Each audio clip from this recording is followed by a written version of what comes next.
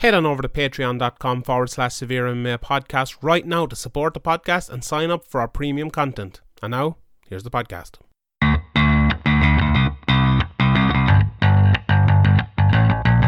Graham McDonald is an idiot.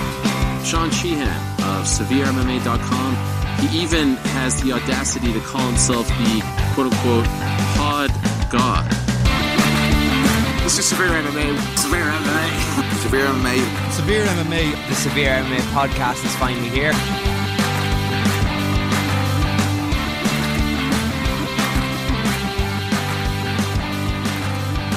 Welcome everybody. It's episode 253 of the Severe MMA podcast. My name is Sean Sheehan, aka Pod God, aka Shawnee Podcast, joined today by aka Shawnee Baloney. Shawnee Baloney. I like that. It sounds like a t-shirt. If there's any t-shirt companies out there, we have actually like 12, 15 very good ideas for t-shirts. So if anyone knows any t-shirt companies, there's lots of people here. Like, so many people have gone on to me here, lads. Have you any t-shirts? Let's buy. We have some, like, what is it, SevereMMA.com/merchandise, but they're kind of shit. We've some great ideas for t-shirts. If anyone out there wants to make some money, get onto us. Let us know. But anyway, yeah, Shawnee Baloney. I had actually forgotten what name to call you, so I'm going to call you the Chuck Bass of Irish MMA Media, Graham McDonald. How are you? How's your week been, Graham? Pretty boring like the rest of us, is it? Yeah, you know, the old quarantine. But yeah, I've got some good practice at the old quarantine, so it's not too bad. Me too. It's like just normal life for us, but not being able to go to the shops as often. What was that meme? I didn't know my love of my life for the last 10 years was called quarantine. Yeah, I love the way, like, every MMA media member, lots of media people around the place were like, yeah, are we supposed to be like feeling bad here for what's happening to our lives? Like, it's the exact same, but like, okay, you know, with different things about work. A little bit less traffic, though. A little bit less traffic when you need to go out, which is good. Yeah, I've just been staying in.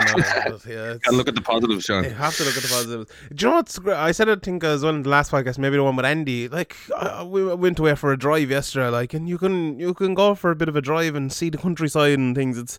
It's good. Even if I know a lot of I was talking to Andy Stevenson the other day, and he went up like the Wicklow Mountains up, and there's like fucking thousands of people up there. So that's no fucking good for you either. But like, even go for a drive, roll down the windows and stuff. See a bit of nature. Don't do anything reckless, and you don't have to stay in the house the whole time. But well, some people do in certain countries. There's different rules, but over here, places are just closed. You can basically do what you want, but just don't do anything stupid. Yeah, unless you're sick, didn't fucking stay in the house. But yeah, look, a lot of people don't know they're sick until they're already contagious and apparently and stuff. So yeah, it's just better, especially if you're an older person or have some kind of underlying serious medical condition already. Mm-hmm. I think for most people, it's just, some people might even know they have it. Like a couple of footballers came out and said, "Oh, I've been diagnosed with coronavirus, but I don't feel anything. I just feel exactly the same." Yeah, that's it. Yeah, look, there's no point us. Well, I suppose there is a point of us preaching, but we've all heard it all before, but look, we're in it for the long haul now, and we might as well say. Do you know one thing I've really noticed? And I was talking to someone about it the other day. The level of microphones and webcams of media is absolutely horrendous. Have you seen like loads of people trying to do things from home and they don't even have a microphone or a webcam or anything? Like, what are you doing, lads? What have you doing just covering sports for the last 10 years and you even buy a fucking Blue Yeti, like plug it into your laptop? Costs 150 It's not quid. just even in MMA, it's in all that's what I mean. Sorts of media. Yeah, it's you think, okay, MMA guys are like doing it by themselves, getting paid crumbs or whatever. But in other like big websites, big sports places, there's a lot that could be improved, but I suppose it's a last minute thing. They're just trying to get content out, keep making that money, keep their sponsors happy. They just learn on the job and figure it out. When we started this website, when you started whatever, our stuff was terrible and we'd probably be embarrassed looking at it now, but yeah, maybe this will lead to a change in the future, depending on how long this coronavirus thing goes on. It might lead to a change in how people do things in media and in workplaces. Yeah, definitely. I've always kind of said it though, if anyone getting into media, what's the first thing you do? Buy a fucking microphone. I think it's very important, because even if like, let's say you're working for fucking RT or something. RT gets an MMA media correspondent. You're working in a studio if you're doing a podcast or whatever. But you're always going to need, I might ring you up for an interview, or someone in France might ring you for an interview or something. And like, doing it on your phone is kind of shit. Have a microphone. Like, and I know, okay, I'm not saying everyone has like loads of money to go out and buy stuff. I don't. But like, you buy a good Blue Yeti for like, one of the entry ones for like 50 quid, I think. Or one, like the one I have is like, I think I got it with like a PC game or something for like 150 quid or something, and it's lasted me like 2 years now, this one, so that's not bad for something if you're doing it all the time, like, but yeah, anyway, a bit off topic. And I suppose, go on. The one I got is a directional mic, got a few years ago, and use it for interviews, use it for the podcast now, and I think it was like €200 or €300, but if you use it for a lot of years, you buy a good one and it does the job well, then like it's a good investment. Yeah, I've literally only had two. Well, at the start I had loads of shit microphones. Yeah, don't listen to the first like 20 podcasts. But after that, for like, what are we, 253, I've had two microphones, I think. So yeah, they're pretty reliable and they keep going anyway. But anyway, I suppose over the next few weeks we'll have a lot of off-topic stuff because we won't have much to talk about. All high and mighty about sound quality and stuff like that is a bit rich as well. So yeah. So the people screaming at the podcast, sorry about that. Yeah, and about 3 weeks ago we fucked up our sound quality as well at one stage. So yeah, but I think, I don't know, is there any podcast? Sometimes the internet's just bad, or there's just some problem with what you're doing and you just can't get it right. And we've tried for errors before, but sometimes it is just the equipment is a webcam on a laptop and they're talking into their laptop microphone, and sometimes that's not the best. Yeah, even like last week we did the podcast and it kept fucking freezing, and I was like, what the fuck is wrong? I didn't even know what was wrong, and I had Phil on as well, and we did the podcast, it kept freezing, and then like after both of them my laptop was updating. It's like, what the fuck? Why it updated twice in like the space of 3 days, and it just stalled out me the whole time. But anyway, look, I suppose we'll have plenty of time to talk about that shit over the next few weeks. If there's any topics you want us to talk about, let us know, because we'll probably have to do like 45-minute podcasts on. Actually, someone sent in. Maybe we could do it. Maybe we could do it. Just ask us anything. Just like, it doesn't have to be to do with anything. Yeah. To do with sport or MMA, or can be if you want, but you can just ask us anything, and like that. We'll avoid the void answering it as much as possible. Yeah, someone asked us, I think it's a good idea to do like a look back at Conor McGregor's career in Cage Warriors, because I don't think that's really been done that much, and obviously you're at probably most of those fights or seen them anyway, so I think that's a good idea. There's probably 5 or 6, 7 fights to kind of go back and watch. Maybe that'd be a good like half an hour kind of special thing that we could bring out on a Sunday to do, but that'll probably come in next. And I have actually another very good podcast lined up as well, with a kind of a Q&A with another guest as well, who people might be able to guess, but probably do that in 2 or 3 weeks time. But anyway, we have some MMA to talk about today, as Cage Warriors went down last night. I suppose before we get into the MMA, like the question was, should this card have happened? Should it have gone down at all? I think most people's answer to that would probably be no. Everyone needs to stay in their house. Everyone needs to avoid getting in a car, going with your coaches, hugging your coaches before you get to the cage, going into the cage and fighting with someone and being there next to a referee, and that same referee had done 4 fights earlier on in the night, and then you go home and you go into your pub in Liverpool like Paddy Pimblett was talking about afterwards, and you're in there drinking with fucking 100 other people. Like, that's not good.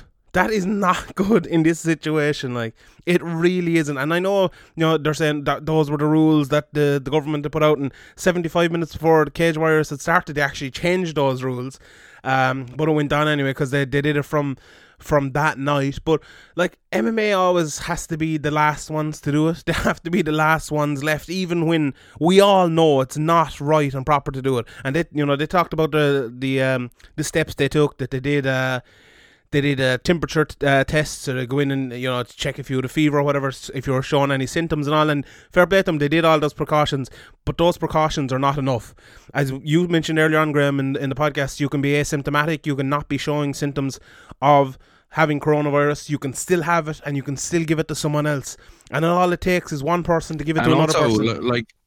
Also, like what Joe McColgan said, I think to Pizzi, he said, it's a worry cutting all his weight, like damaging his immune system and his body when this virus is going around, and if he was to contract it, it might end up being worse then. So, you know, it's risky for the fighters, and obviously they've trained and want to fight, but and they're taking a lot of risks anyway, so they're probably just gonna put it out of their mind like they do with the other risks. But yeah, it is a bit of a sticky situation. Yeah, and I think as Zane Simon put it up on Twitter the other day, you know, fighters saying we go in there and we risk our lives every time we fight. But imagine if and he said this, imagine if the MMA death rate was 2%, as they're saying this might be, and you know, might be up as far as 5%, it might be lower than 2%, who knows. But imagine if every 50 fights, 2 people died. Imagine that. That's how serious this is, and spreading that disease around is what's going on here. So I really don't think this. We'll never know that rate, because a lot of people won't show symptoms or won't be tested for it and will have it, or you know, or like a lot of. It's very hard to know, but yeah, it's definitely something to be careful with. Like, I think people. From what I've read, people can spread to people very easily, but it's not exactly a really strong virus once you get it, unless you're already vulnerable. So for most people, they might even notice they might even notice they have it, or they might just think they have a normal flu and they have coronavirus and they never get tested and they get over it and they move on. And it's just very hard to know what the actual casualty rate is. Yeah, and I think the thing about it as well, that's changing as well, because the vast majority of people like me or you could have had it for the last 2 weeks and not even known, and now we'd be grand again. Or even someone with the symptoms could have had it and it never show, or with the with underlying health symptoms could have had it and it could have passed and they'd never even know. But it's happening now. People that don't even have underlying health systems, like healthy people, are kind of getting sick from it as well, or it's hurting them for a couple of weeks. And you know, how is this going to develop? We don't know. But yeah, it's serious anyway. I think everyone acknowledges it at the moment. But yeah, I really watching the fights, I didn't feel good watching them. I really didn't. It felt off. Like, it just really did. And I think, you know, there's a lot of talk about this week, you know, I think Luke Thomas said it, that, you know, there isn't many good guys in MMA, or many like really, really good people in MMA, and I think this week really has showed it. There's a lot of selfish people out there, a lot of people who only think of themselves, and like, I know that it's fucking shitty. It's shitty for me. It's shitty for you. It's shitty for probably everyone listening to this. I guarantee you, a high percentage of people listening to this are going to lose their jobs. Are going to lose their jobs for a few weeks. Are going to get cut down in hours. Are not going to be earning as much money, and that is fucking horrendous. I think there's like fighters for years have had this. And rightly so, this thing about, you know, we put our lives at risk, and they're like, you know, a lot of fighters have the attitude that we're kind of untouchable. You can't say anything bad about us. We are above everyone else. And in certain ways, they should be like that, because they perform a very different job to anyone else. But that's not the case anymore. That's not the case during a pandemic. Everyone is equal here. You see all those fucking idiots singing Imagine, Gal Gadot and all of them, and stuck in their house, and they're all, you know, all these celebrities, these millionaires, they're all the same. This is an equalizer, and nobody should be going out in this unless you're working in a hospital or you're working in a shop, or you have to keep the electricity on, or you have to keep the fucking broadband on and everything like that. Unless you're an essential worker. People fighting in a cage are not essential workers. I hate to break it to you, but they're just not. Now, I'm not criticizing, you know, the people who did it, who went and commentated, or who went and were the officials, or who went and, you know, worked whatever job you're working there. But the fact that the event was put on at all, I'd love to know why. I'd love to know why. Like, apart from this, the show must go on thing that MMA seems to have, I have no idea why the show would go on. I really don't. Why? Well, maybe it's a thing where the Cage Warriors think if we don't put the show on, it could hit us so bad financially or put us under. Maybe it's that tight there. Like I don't know anything behind the scenes or anything, but maybe money's really tight, and if they lose a show, it really hit them hard. Could it be that bad? How much money are they making by losing all the crowd? Like, you know, would it if they didn't have any of the costs of bringing on the judges or the fighters or the referees or the staff there? Like, how much money would they save by not doing the show rather than doing the show? Like, when you're not getting any crowd, okay, you're probably getting money from the UFC, but how much money actually is there? Like, there isn't this big TV deal where they're getting millions and millions out of a TV deal. They're on UFC Fight Pass. Like, I don't think it's getting huge amounts of money out of this. Like, I don't know. You know, obviously they're probably making a bit of money out of UFC Fight Pass, but it's just... And even if, like... this is more serious than any of that, I think. It really... And it's a shitty thing to say, but it's the same for lots of people. Lots of people's businesses are going to be closing down. Lots of people are going to be losing their jobs. But it's a serious situation here. It's a really, really, really serious situation. And like the UFC had to stop. I think there's only one event in America going on this weekend, and it's on in Florida tonight. Like MMA, all events have stopped everywhere around the world. I think the only thing that happened in Ireland today is like horse racing, and that's outside, and there's like one person allowed with a horse, and they're like all standing like 20 feet apart out in the middle of a fucking race course, you know, where you know, if we listen to what the people are saying, that if you're outside and you're apart, it's not too bad. You know, these people are in a cage fucking grappling with each other, bleeding all over the place. That's not good. Like, that is not, it's just not good at all. And I don't. Yeah, and having the day before having cut a lot of weight and kind of broke your body down a bit. It's for some guys the weight cut isn't too bad. But for other guys it's bad, and for some guys it's really bad. Like, so, if you're one of those guys that has a bad weight cut, like, put your immune system down and that put you at risk. And all you need is all you need is like touch something that somebody with the virus has, and as we said, people are not showing symptoms and stuff like that. So it's just a risk, and I don't think these guys are getting paid much either. So it was a risk for not a lot of reward, especially for the guys who ended up losing. And I think as well, another huge part, what if someone gets injured, like not even injured maybe that badly, just injured where they need care over a couple of hours or need to be looked at, get a concussion or something like that? It's going to be very hard to get a place in a hospital. Like, you know, it's going to be very hard to go in somewhere, and the hospitals are over, and especially England is blown up over and there now, and in a big city as well, like Manchester. It's not good. You're it's not that you're just affecting yourself. You could be affecting other people as well. Apart from actually spreading the virus, you could be affecting someone getting a hospital bed or something like that. It's just I suppose they would, yeah, I agree with a lot of what you're saying, but cage warriors would probably say, oh well, like, you know, Boris Johnson and the Prime Minister and the government said it's all good, so it's all good. We're not educated in this field. These guys have, you know, the top people in the country or in that country around them telling them things, and they're making the decisions based on that. And that would probably be what they'd say. But you see a lot of other sports, a lot of other just general activities or businesses that people have or people go to are closing down or putting on special, like a lot of places over here, the restaurants aren't open, they're just doing takeout, or places are doing like no contact delivery and stuff like that. Like, with all these companies taking it this seriously, you think that would give some pause to cage warriors. But I don't know, as I said earlier, there might be some other factors going on behind the scenes that means they really think for the health of the company, they need to put it on the show. But I haven't heard anything behind the scenes or anything like that. But that could be one reason that I'm just searching for a reason. Yeah. Look, it's odd, and I think this will probably be the last time we speak about someone putting on a card during this, because I don't think it's going to happen again. For the UFC, we didn't mention the UFC was back with a fight. Oh yeah, we'll get into that too. But yeah, I said earlier on the day that they'd be the first sport back, and then boom, later that night, UFC fight. Yeah, I snuck one in. Yeah, I don't think there'll be any fights now, maybe for at least a month, and I'd say probably at least 2 months maybe. But I'm interested to see who's maybe the first one back. You know, when, let's say we get to this situation we're in right now, when it's slowing down. So let's say it gets, and I'm purely making up numbers here, let's say it gets to 500,000 in England. Hopefully, fucking pray to God, I don't believe in him, but I pray to him anyway that it doesn't get there. And let's say it slows down, comes down, and we're back to like you know, whatever it is, going up by 300 a day. Like, who will be the first ones to come back when it gets to 1,000 a day or 500 a day or something?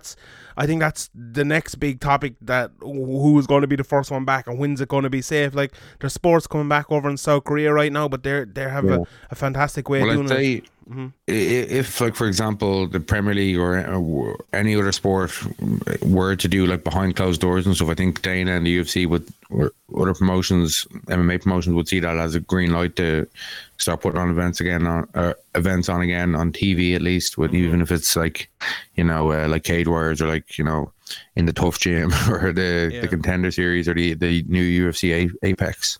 Yeah, I think there's a big difference between MMA though and those other sports. Like, it might sound simplistic. No, I know that, but I think that would be the green light in their minds. That's true as well. But like, even say like the horse racing today, like they're all outside. There's like 10 jockeys up on horses. That, like, there's very much less of a risk there. I don't think it should still be going on, because those people should be in their homes. Or even like soccer, you know, you have 22 lads out in the field in a big open area. It's not going to be as bad. I still don't think that should be going on.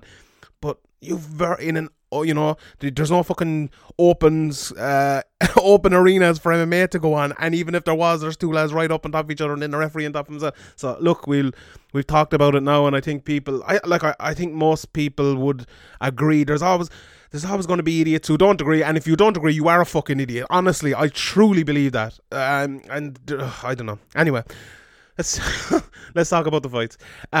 Even though it's a bit weird, but anyway. Right, so Lewis Monarch and Kingsley Crawford managed to get the second round submission. I actually didn't see that fight, but I saw the rest of them. I don't know. Did you see? You saw most of these fights as well, didn't you? I don't think you saw the first couple, did you? Did you see the? No, one? I missed that one. I just saw the finish on Twitter, but then I saw the rest of them except for the UFC fight at the end. Oh yeah, Aiden Stapleton defeated Jack Collins. All these results are up on Severe MMA as well. Andy Stevenson put them up there as well. Then the first kind of maybe standout performance tonight was James Hinden, who defeated Chris Edwards via unanimous decision.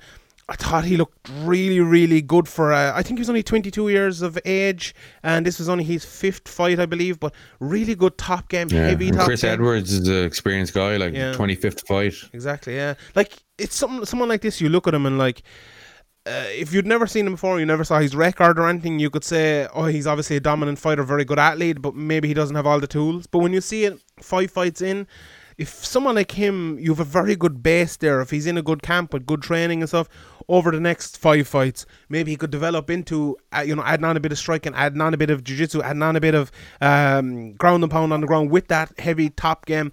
He could be a dangerous prospect coming up soon, couldn't he? Yeah, he could be. Like, you know, looking at his record, he has a win over Kingsley Crawford, who we mentioned earlier, who moved to 5-2 himself already in Cage Warriors. So, like, you know, he's not, for a guy who's early in his career, he's not fighting cans. Like, he's fighting the correct guys to fight. Obviously, he's had an extensive amateur career. About 9 or 10 fights there, and only 2 losses by decision. So he's a bit more experienced than maybe his record would show, his pro record would show, but he's still like, you know, in his 5th fight to fight a guy with 25 fights, a guy who's been around for a long time in promotions like Cage Warriors and in Chris Edwards. It's definitely a big win and an impressive domination. Yeah, and from then on in, the fight started kind of getting really good. The Jamie Richardson versus Matthew Bonner fight, I believe Bonner fights out of Paddy Pimblett's gym, and he came out and he was, you know, throwing hard, especially early in the second round, but early in the first as well.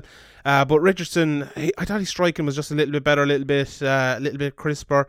The first round was close, but I thought the second and third were very close to a 10-8. I think I gave the second a 10-8, and the judges kind of agreed on that as well. It was 30-27. One judge had one judge had 2 10-8s, didn't he? Did he? Or was that? No, that was a fight. Oh, that was the other fight. That was a 5-4. Yeah.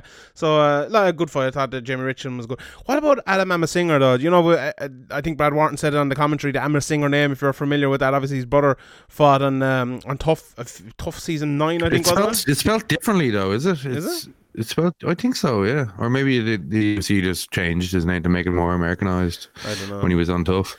Like James Gallagher, is it? Remember that? Yeah. Who was that commentator? Sean. Oh, Sean, not Sean Wheelock, Sean Grant? something. Sean Grant. Yeah. So if anyone doesn't know, I was like, he kept calling him Gallagher, and I tweeted him and goes, his name is Gallagher.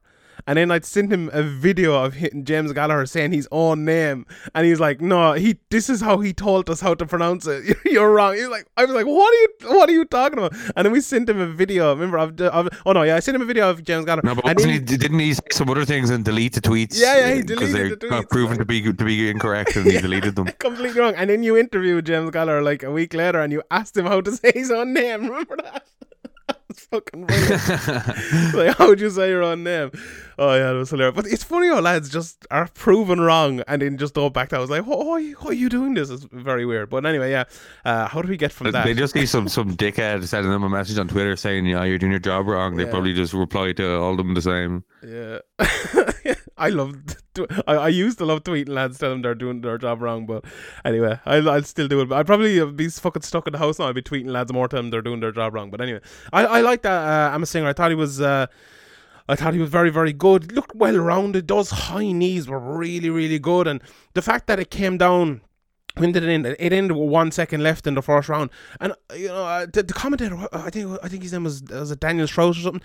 I thought he was very, very good. I really, really enjoyed him. I thought he was good, but with 10 seconds left, he was like, "I think I'm going to finish it here," and I was like, "No, I don't think so. There's only 10 seconds left," and Jake Bond was doing a good job of maybe surviving and things, but Amos Singer just laid it on tough and landed those accurate shots. That's a very, very hard thing to do. I remember. After the Cerrone McGregor fight, I kind of talked about that with McGregor, and I think he's one of the best, probably the best we've ever seen at after hurting someone, landing those big finishing shots, those little accurate shots that, if you were to do them with someone, when you're practicing them and they're on the ground, they're very, very easy, I'm sure, after someone is hurt. But when that adrenaline rushing through you after just knocking someone down, after just hurting someone, it must be like one of the toughest things in sports to do, not to fall in on the shots. McGregor, who you mentioned, being very good at it. If you look at like the Eddie Alvarez fight, or even the Cerrone fight, it isn't as clean as it isn't like it is in a rush of adrenaline. You knock the guy down, the crowd goes crazy, and it is easy to just throw a bunch of punches, especially when the ref comes in close. You think, if I flurry here, but the correct thing and the calm, composed thing to do is to hold the head or place the shots better, and all it takes is one or two. Once the guys, it doesn't even have to be the most brutal shots to put them away, but obviously it is extremely difficult to keep your composure in that moment. Yeah, 100%. I thought Amos Singer was really good at doing that in especially the last 10 seconds, but even before that, I thought it was very, very good. Really, really impressed with him, and a good finish for him there. And then, it started off maybe the madness after that with Darren O'Gorman versus Conor Hignett. O'Gorman, I believe, I was talking this morning, and I think he was ahead 2017 on at least one judge's card anyway. And I think even more on another judge's card by the time this went into the third round. And then Conor Hignett came out and just landed a huge overhand. In the first round, O'Gorman was landing that left hook. It was a lovely shot. He kept landing it, the bigger, taller guy. In the round two, he had the flying triangle, and he was landing these huge elbows, nearly got the arm bar, but he was in that triangle for 3 minutes maybe, and he kind of blew out his legs. It looked like he had the opportunity at one stage. He was pulling down the knee and pulling down the head, but I think it was maybe late in the round, and he kind of gave up on it. But maybe if he'd stayed in it for another 2 or 3 seconds, he could have got it, but however, he didn't. And in the third round then, the huge overhand right, just a really accurate shot and a beautiful finish for Conor Hignett, obviously after losing the first 2 rounds badly. Obviously a pity for Darren O'Gorman from down in Cork, but what a great fight, what a great comeback. Fair play to Conor Hignett. It was very good, wasn't it? Yeah, it was from Hignett, and from Darren O'Gorman there was a good performance as well. He's always in exciting fights or close fights. Even we mentioned Amos Singer there. He two I don't know, recently anyway, they fought to a split decision as well. So he can kind of hang. I think he kind of fights. Darren O'Gorman kind of fights at the level of his opponent, and always kind of was willing to take one to give one, and kind of stand in the pocket and never back down. But this is what can happen when you do that. You can be 2 rounds up, and maybe a bit of safety would have would have been called for there, but it doesn't really fit into O'Gorman's character or fight style. Darren O'Gorman versus Decky McAleen, and I want to see that fight. I think that'd be a good fight. But anyway, let's the next fight. Andrew McGahan's favourite fighter. Andrew McGahan used to love Darren O'Gorman as well. I used to remember him always talking about Darren O'Gorman. I can't do the accent well. Darren O'Gorman. Facebook. well, I was just on the Facebook. Oh, the gas, man. This Perry Goodwin Steve Amiable fight was, or Amiable, I always call him Amiable, but Amiable, was a very good fight as well. Like, Perry Goodwin came out and he was kind of running the pace in the first round, and he was making Amiable fight to his pace. But in the second round, I thought Amiable did the exact same thing. He dropped Goodwin with a beautiful jab, because everyone knows how much I love jabs. Took him down late, even though Goodwin had probably won 3.5 minutes of that round at least. I think the fact that he dropped him with that huge jab and he took him down and landed some shots late. He took him down from a flying knee, I believe. And I still think he won that round just because of that immediately impactful jab that dropped him. And in the third round was just madness. This was the sort of round you're like, who the fuck is winning this round with like a minute left? But Perry Goodwin, I thought, stood up in that last minute and won the round and won the fight.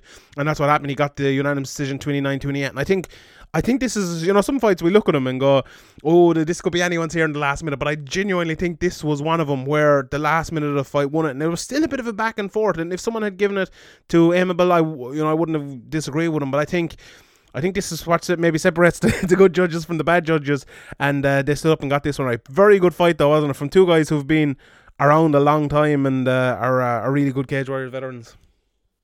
Yeah, it was a good fight. It was actually like overall it was a good card. Yeah. Well, like kind of started slow and then became a really good card. And I think Cage Warriors kind of, even if you're a casual, you haven't heard of the guys, they you can come in and they'll always be good fights. They're not trying to make squash matches. Even the next fight we're going to talk about, the Paddy Pimblett fight. They could have easily got most people outside of Ireland never heard of Decky Dalton. So like to most people it's like, oh, here's a squash match, but really we know that actually that could have been potentially a dangerous Dalton offered some problems for Paddy Pimblett. But you got to give credit to Ian Dean and Boylan and the people behind the scenes of Cage Warriors for we criticized them, or you criticized them a bit, or we kind of talked about if it's questioned their decision to put on the event. But when they do put on events, they do put on good matchups, and they try to see who the best is. They're not trying to just build a guy. They're obviously trying to build a guy to the UFC, but they're not trying to give anybody an easy route to the UFC. They want you to get to the UFC seasoned.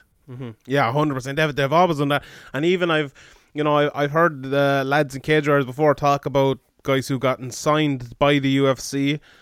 Maybe 2 fights too early, and they're not very happy about it. They're like, not just to the fact that they lost the fighters from their organization, which I'm sure they're never happy about, and how could you be? But they're not happy that they didn't get there at the right time. And I like Cage Warriors, and this is why it's been felt so weird to me putting on this event. The fact that they are literally looking out for the fighters and trying to make them the best fighters they can be.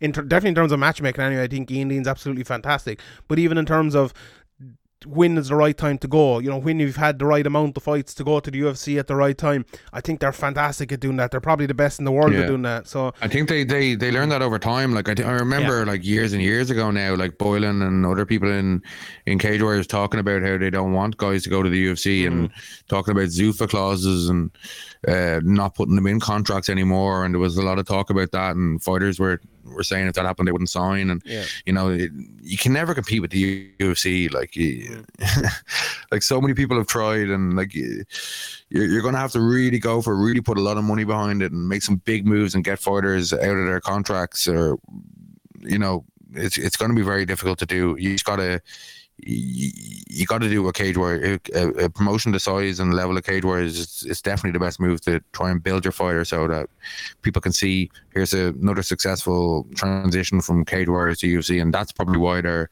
a bit upset when a guy goes too early, because maybe they know, or they think if they had managed him for another fight or two or a year or two, then he could have went to the UFC much more prepared to showcase himself well or herself well in the UFC. 100%. I remember talking about it at the time when kind of that was happening, and everyone tries to act like they are going to compete with the UFC, or maybe at that time at least. But I think the fact that Cage Warriors kind of transitioned to a UFC feeder league, and that might sound like, oh, it's negative or whatever, but it's not negative. If you're feeding people to the UFC, you know you have good fighters, because you don't get to the UFC unless you're very, very good. So you could see all the early days of all those really good fighters getting to the UFC. I think that's something that people like. And when you watch a Cage Warriors fight, if you see, Reese McKee or Mason Jones, who we'll talk about later on, fighting, or a Jack Shore back in the day, or a Nathaniel Wood, or a Cathal Pendred, or a Conor McGregor, or a Michael Bisping, or Dan Hardy, or whoever it is, that they're going, there's a prospect of them going to the UFC and being a very, very good UFC fighter. So I think that's a very good thing for someone like Cage Warriors to have.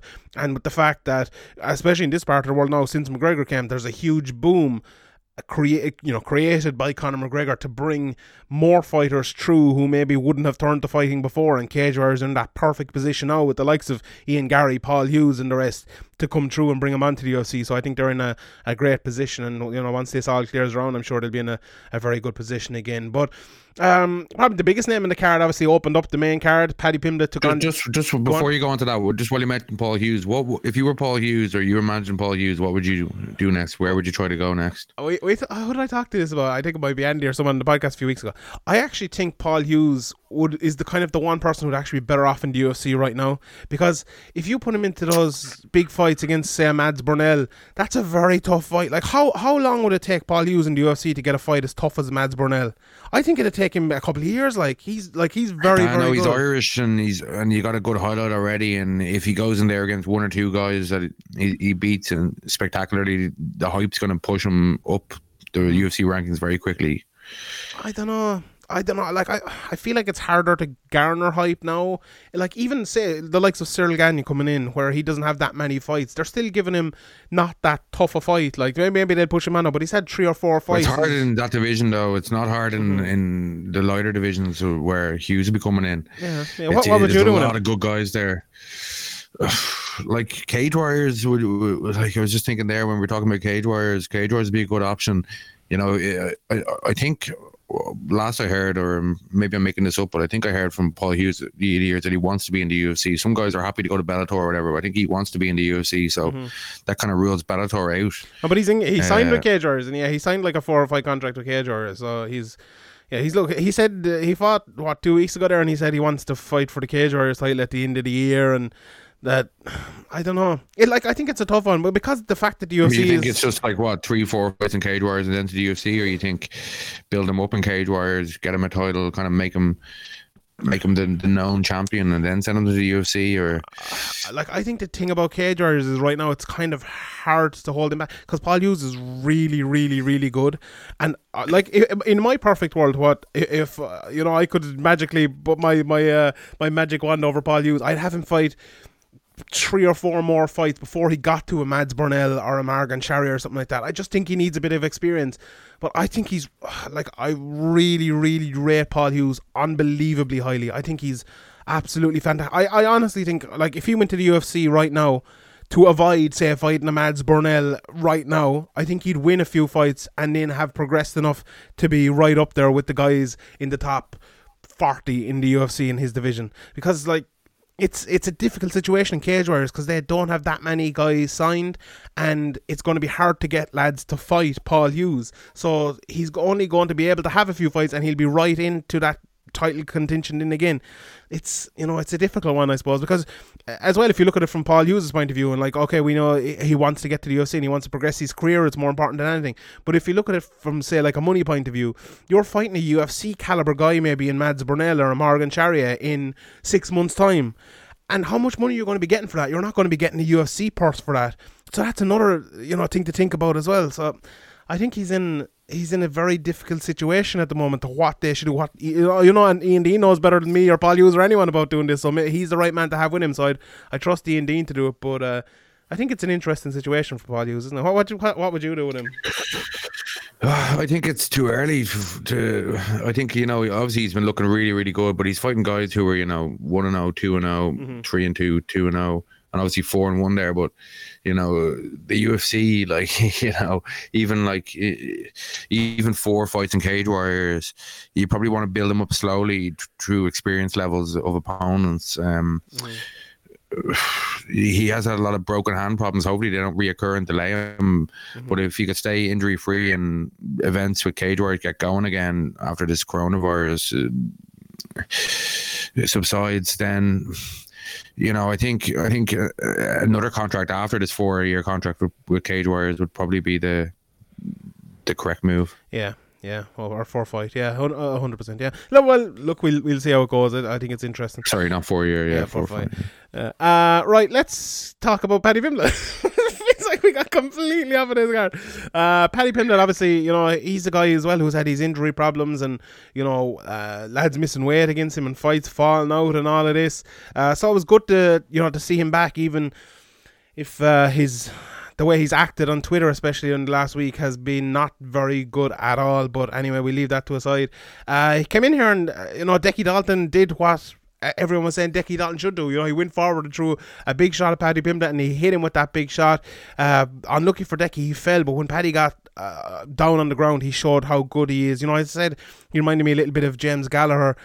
When he gets to the ground, he's just unbelievable. He caught Decky's arm up, so like a little bit unlucky for Decky again, but very good by Paddy to catch that arm up. You know, he got the body triangle and the fucking arm triangle. I don't know what you'd call it, the arm stuck in the body triangle.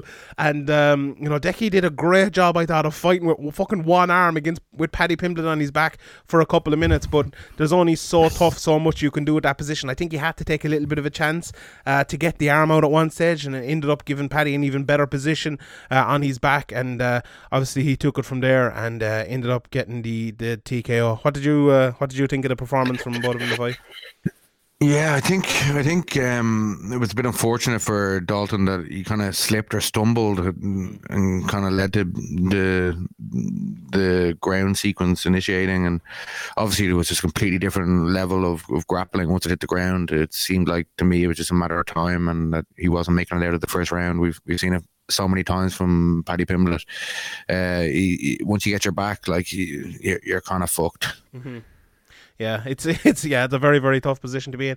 Like, I suppose if you're a Paddy Pimblett fan, you're watching that fight, your worry is that fucking Decky Dalton hit him with a big shot. If Decky Dalton's been preparing for the biggest fight of his life for 2 months and working on, you know, the high level guys being on his back defending rear naked chokes and stuff like that, maybe he could have survived at the end of the round. But when you're coming in on 5 days notice or something, 6 days notice, 9 days, I think, yeah, tough. 9 days notice, sorry, against a guy that good who's preparing for a big fight, and there's already that huge disparity in your ground games. It's very difficult. Mm-hmm. Yeah, 100%. But look, it's good to see Paddy back. Hopefully he can get back and now have a few fights for the end of the year. Although you never know with this whole coronavirus thing. But yeah, obviously for Cage Warriors, Paddy's, you know, their top draw for years and years, and you know, I'm sure he'll be hoping to get a slot in the UFC maybe later on this year or early next year.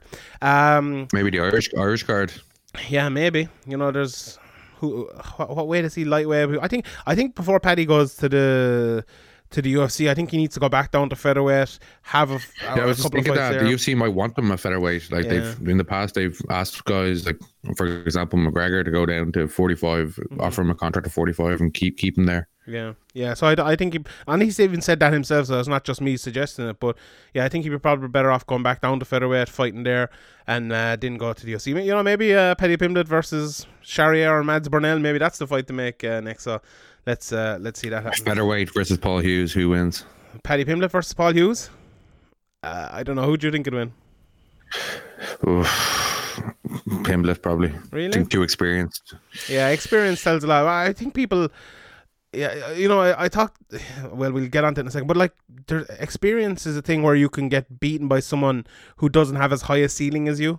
Like, you know, John Jones in maybe his second fight would have got beaten by someone who he destroyed it later on in his career. I think, you know, that's like, look at Joseph Duffy versus Conor McGregor. I think Joseph Duffy's a very good fighter, but if I think they met later on in their careers, I don't think Joseph Duffy would be beating Conor McGregor or, you know, the guy he fought earlier in his career. So even though, you know, they were good at that point of their career, so yeah, that definitely matters. But yeah, the next fight then we had the Bear coming in there. He might remind me of your man down in Tipperary. Did you ever see that video of the lad commentating on like the Tipperary Junior V football final? It was absolutely hilarious. The Bear has the ball. Oh, you have to watch that. It's up on YouTube. What's it called? I don't know. I'll tweet it out. But he went in there against Nathan Jones, Mr. Bag and Tag, and he just kind of dominated him for 3 rounds. Not much happened in that.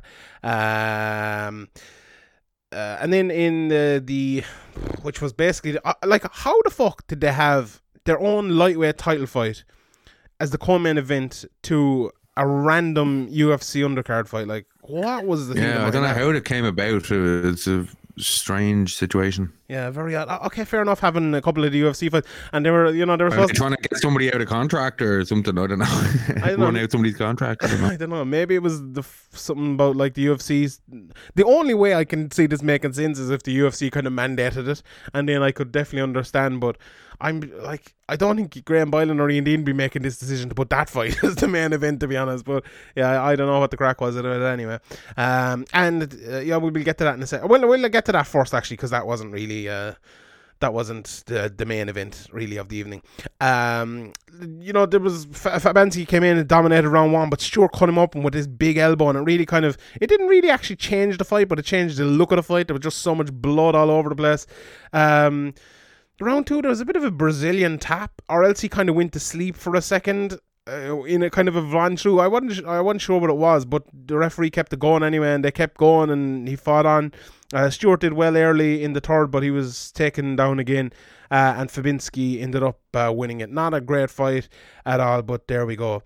And then is it xenophobic that is? I know you called it out. Everybody calls it out. The Brazilian tap, the fake cheating tap. I was going tweeting it last night, but I didn't want to tweet it because I wasn't sure if it actually happened. But every time I tweet a bit of a Brazilian tap there, I'm wondering like, oh, should I be saying that? I don't know. Maybe it's just like, is it xenophobic to call it a Brazilian kick?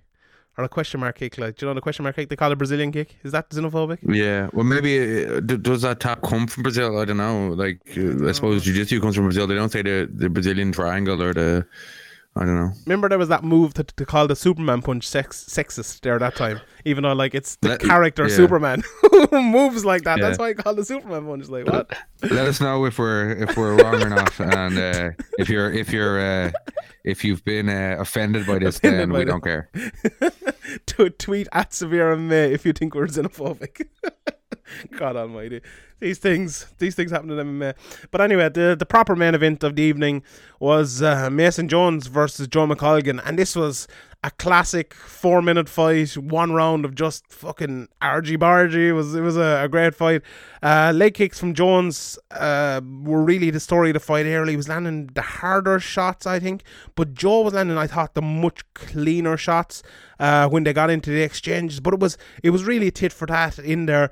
McColgan did a great job of stopping the takedowns, but it was the leg kick, I thought, and the big right hand that came after it just before the finish from Mason Jones, I thought was really, really good. And I thought that's what changed the fight, because that was the first time anyone kind of backed up in the fight after that big right hand, and then the knee came in. But everyone look at that knee and say, oh, that was a big finish. I think that was kind of secondary to the right hand that came before it, and it was, it showed again the very good finishing nature of him, obviously. And if he hadn't landed that knee, McColgan probably would have survived. But I think without the right hand before it, I don't think the knee comes and it happens like that. So like a really, really good win for Mason Jones. Watching this fight, like, before the fight, I thought it was an even fight. Either of them could have got knocked out here, but I just feel like McColgan maybe struggles a little bit with guys who have better physical attributes than him, if you know what I mean. Like, I think Joe McColgan has all the skills. I think his boxing is as crisp as anybody outside of the UFC, anybody in Cage Warriors. I think his head movement is really good. His technique is really good. His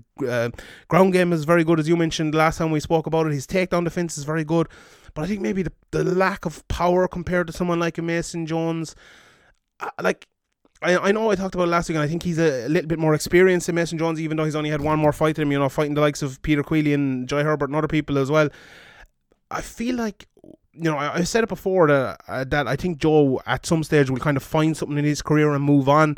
I think he needs to find a way, a little bit like my boy Benil Dariush. He reminds me of him a little bit, whereas maybe all the physical attributes are not there, but all the skills are there. And if you find a way to use those skills a little bit differently, and maybe in a more strategic way, I think he could he could still be a really, really good fighter and get to the UFC and win lots of fights in Cage Warriors. What do you think of that? Do you think I'm off the mark there a little bit, or what do you think? No, I think you could be onto something, but I think you also, in this fight, I think Mason Jones is just more developed than we thought, or I thought. Yeah, we were kind of talking, maybe it was too early for him, that somebody like with the kind of nous and experience and having fought people like you mentioned, Queally, etc. Even like, the losses to Arnold Quiro and losses can like educate you and make you better. And sometimes like a perfect record against guys who aren't very good is not as good as, in my mind anyway, is not as valuable as a decent record against good guys. You know what I mean? Yeah. It all depends. People look at records and just think, 8-0 versus 6-2, 8-0 is going to win.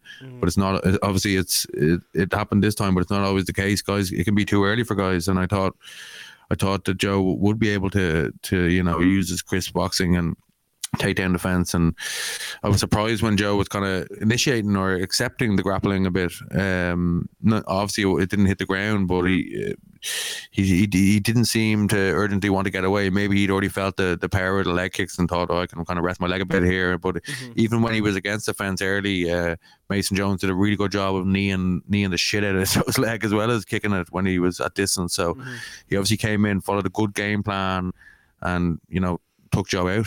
Yeah, I thought his game plan, his strategy was very, very good. When you're fighting someone like that, like McColgan, who's going to land shots against you because his striking is so accurate. You have to take a couple of those shots to land a couple of your own, and he did. He took them well as well, yeah. Yeah, and exactly. And I think he fancied his power against McColgan, and he kind of went in there and attacked maybe the weaknesses of McColgan, and that's something that.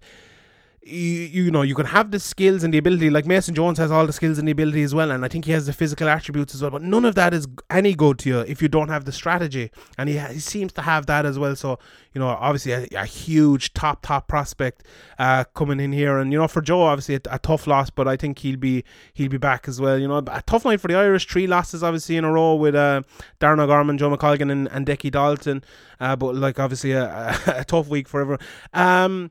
What do you think? Lightweight last night, we talked about Paddy Pimblett going down to featherweight, but maybe if he doesn't, what do you think Paddy Pimblett versus, I know a lot of people suggested, but Paddy Pimblett versus Mason Jones for a title, who do you think would win that one? Lightweight? I think Paddy Pimblett would be the favourite in my mind, but I was very impressed with Mason Jones here. That's like 3 fights in a row against experienced guys, that he's 2 decisions, and now this big finish against Joe McColgan. So obviously that'll give him a lot of confidence as well. But I think Pimblett is more seasoned, more experienced. I think they'd be better off keeping them away from each other for a little while. Yeah, I'd agree with that as well. But if they were to fight, next week, I'd definitely be picking Mason Jones. I think he's a black belt in jiu-jitsu. I don't think his ground game is as good as Paddy Pimblett, but I think his wrestling is probably better, and his striking is definitely better, and he definitely has more power. And that's against Pimblett, until he shows us that his striking is 100% improved. I wouldn't fancy him against someone as good as Mason Jones on the feet, who proved it last night, who can beat someone like Joe McColgan, who's a fantastic striker. I definitely think if I was Paddy Pimblett's team, I'd probably be moving down to featherweight as quick as I could, because I think Mason Jones is a bit of a nightmare matchup for him. Yeah, he's a big guy as well, but it is early in his career. It's a tough one. You'd have to watch a bit more tape, but I think Paddy Pimblett's shown again how good he is on the ground, and obviously there's a lot of black belts and jiu-jitsu black belts in MMA who can't transition from the gi or even the no gi competition to MMA as well as Paddy Pimblett can, or Paddy Pimblett has. It'd be a good fight. It'd be an interesting one, but I think they should stay away from Cage Warriors. Should stay away from it for a little while. Right. Yeah. Let's answer a couple questions. Actually, we're finished with Cage Warriors, so I had a couple more topics, but maybe we'll keep them till next week because we could be in need of them. We're going to talk. If we don't do a different sort of podcast, if there's enough news, we'll probably talk a little bit about Michael Chandler, a little about Conor McGregor as well next week. So you can look forward to that then. But I have to talk about this just for a second anyway. Did you see the story about Tyson Fury? Remember he failed the drugs test there a while back, and I believe the story was that he got the drug into his body from eating contaminated meat, and it was like a wild boar or something. And the farmer has come out in like the last week and said that he was offered, I think, £25,000 to say that he sold a wild boar to Tyson Fury and his cousin, and he ate it. Have you ever heard a story as fucking crazy as this? What a just fantastic story. Similar to the Canelo contaminated meat job. I'm say there was some. I'd guess there was some shady business going on there too. Yeah, I think it's just mad. Like, we talked about this for so long about, getting the he failed the drugs test. Let's find a supplement that has this thing in it, and we'll say he was taking that supplement for the whole long. This is what they did. Let's go searching the wilds of Cornwall to find a wild boar going around. So we can allegedly. Nate Diaz found his own company to blame, so yeah, jeez. I haven't heard much on that since. I wonder what's going to happen with that. Exactly. But anyway. Did they ever clear up the whole USADA? That was kind of just brushed under the carpet. Yeah. It'd be grand. Forget about it. Right, let's answer one or two questions from Patreon, and then I've obviously the Q&A is coming out this Tuesday for everyone over on Patreon. Actually, as well, during this whole thing, if you see any podcasts going up on our Patreon behind the paywall and you're not signed up and you want to listen to it and you're out of your job or whatever, you're stuck at home, questions@severemma.com, give me an email and I'll send it on to you. We can work something out, and you can, when this is all up and finished and all, you can sign up for Patreon or not or whatever. But anyway, I appreciate everyone who's signed up on Patreon and stay and sign up there. And if you're stuck at home or you can work from home and you still have your job and you still have loads of money, sign up patreon.com/SevereMA podcast. But we understand at this time of the year we'd want to be looking for money off of anyone. But there you go. Did you see, actually, before you go on, what was it? All the different countries' radio stations playing "You'll Never Walk Alone" at the same time. Really? What? Yeah, Why? in response to coronavirus, solidarity. Oh, yeah. They could have picked a fucking better. They could have picked a better fucking song, couldn't they? Oh god! Did you see that Imagine video with all the actors singing it and stuff? That was the cringiest thing have you not? Like Gal Gadot and Will Ferrell and all. It was the most cringe thing I've ever seen in my life. But anyway, Paul Brown, how good can Mason Jones become? Like, before last week, I thought his ceiling was higher than Joe McColgan, but right now I thought Joe might be a little bit ahead. But now the fact that he has risen here again, I think, can show that he can rise even further. Like, Mason Jones is a real huge prospect, isn't he? Going into the UFC here probably in the next year. How far do you think he can rise?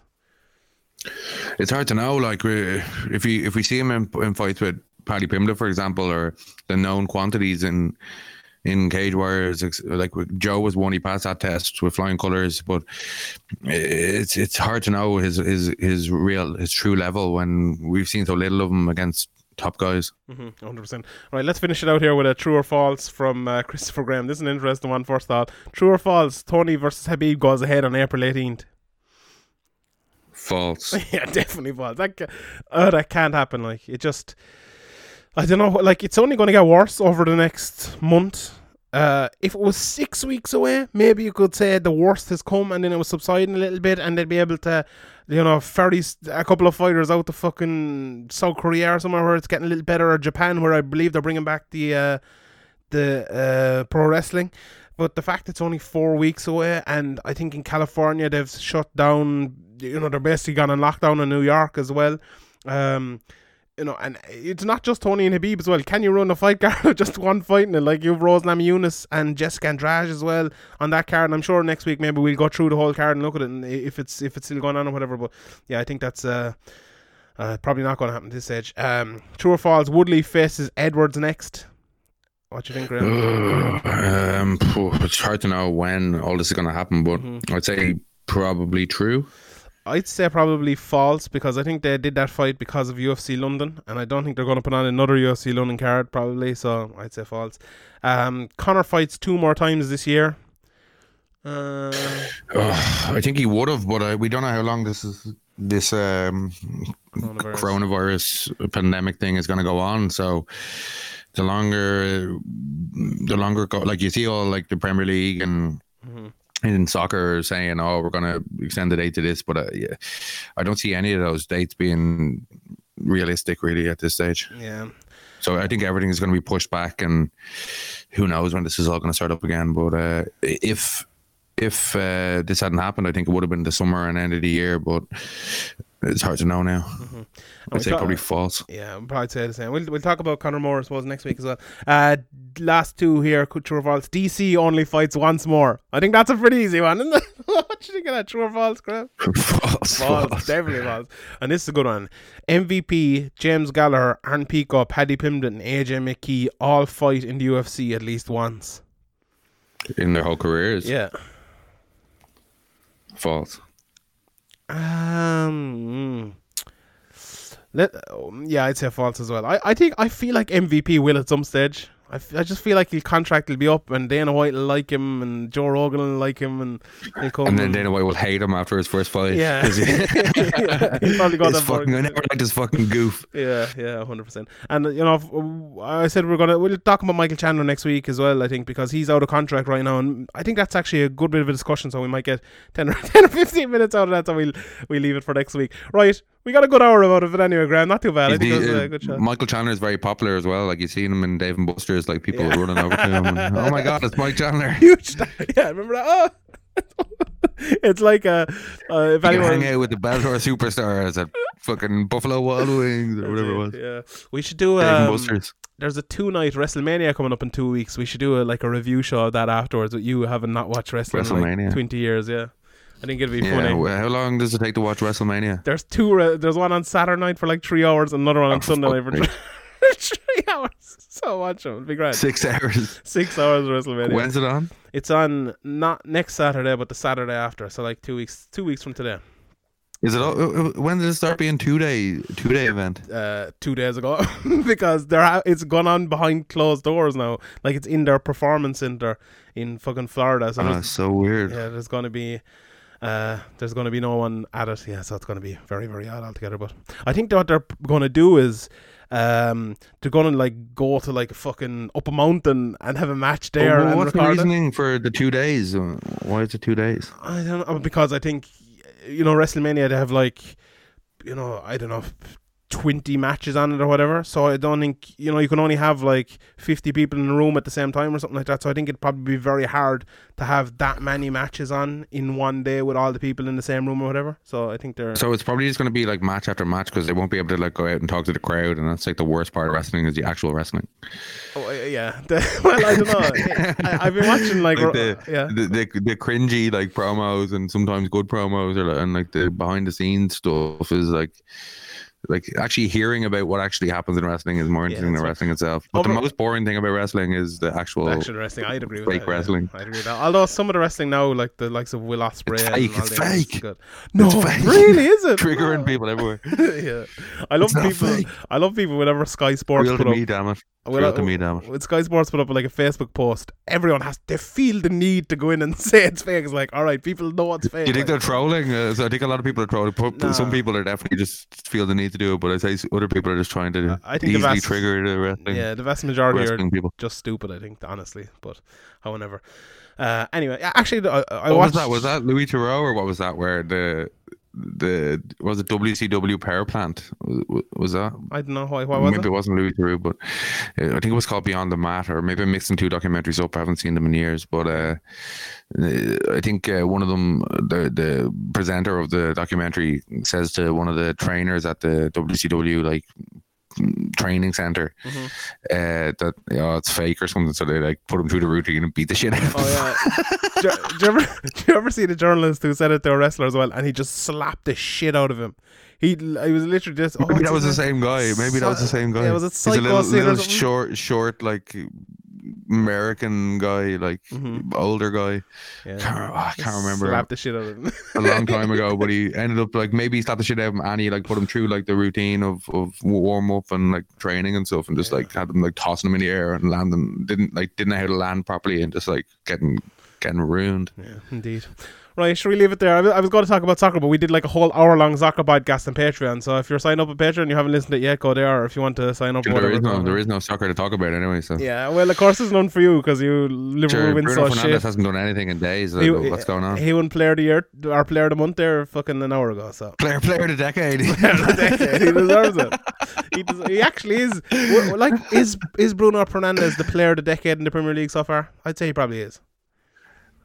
No, I don't think so. Who Jordan is it? Henderson. You surely right. Remember, He's been injured like the whole time. yeah, but do you know this fucking ply to get Jordan Henderson to be Player of the Year? It's worse than the Ryan Giggs thing, or it has to be, isn't it? Like, No, it's not worse than the Ryan Giggs thing. Didn't Giggs get like fucking 2 assists that year or something? Ah, but come on, That was it, like. Jordan Henderson. He's like the 4th best midfielder at the club. Like, Do you remember what when the fuck? Man United fans claimed Ryan Giggs was like the top 3 best midfielders in the world when he played like 20 minutes at the end of a game a couple of times there? Yeah, I only think that. It's hilarious. Man United fans are hilarious. No, we're the best. Anyway, right. Thank you, Graham, for joining me today. Thanks, everyone, for listening. And hopefully you enjoyed this podcast and maybe it's taking your mind off it for a little bit.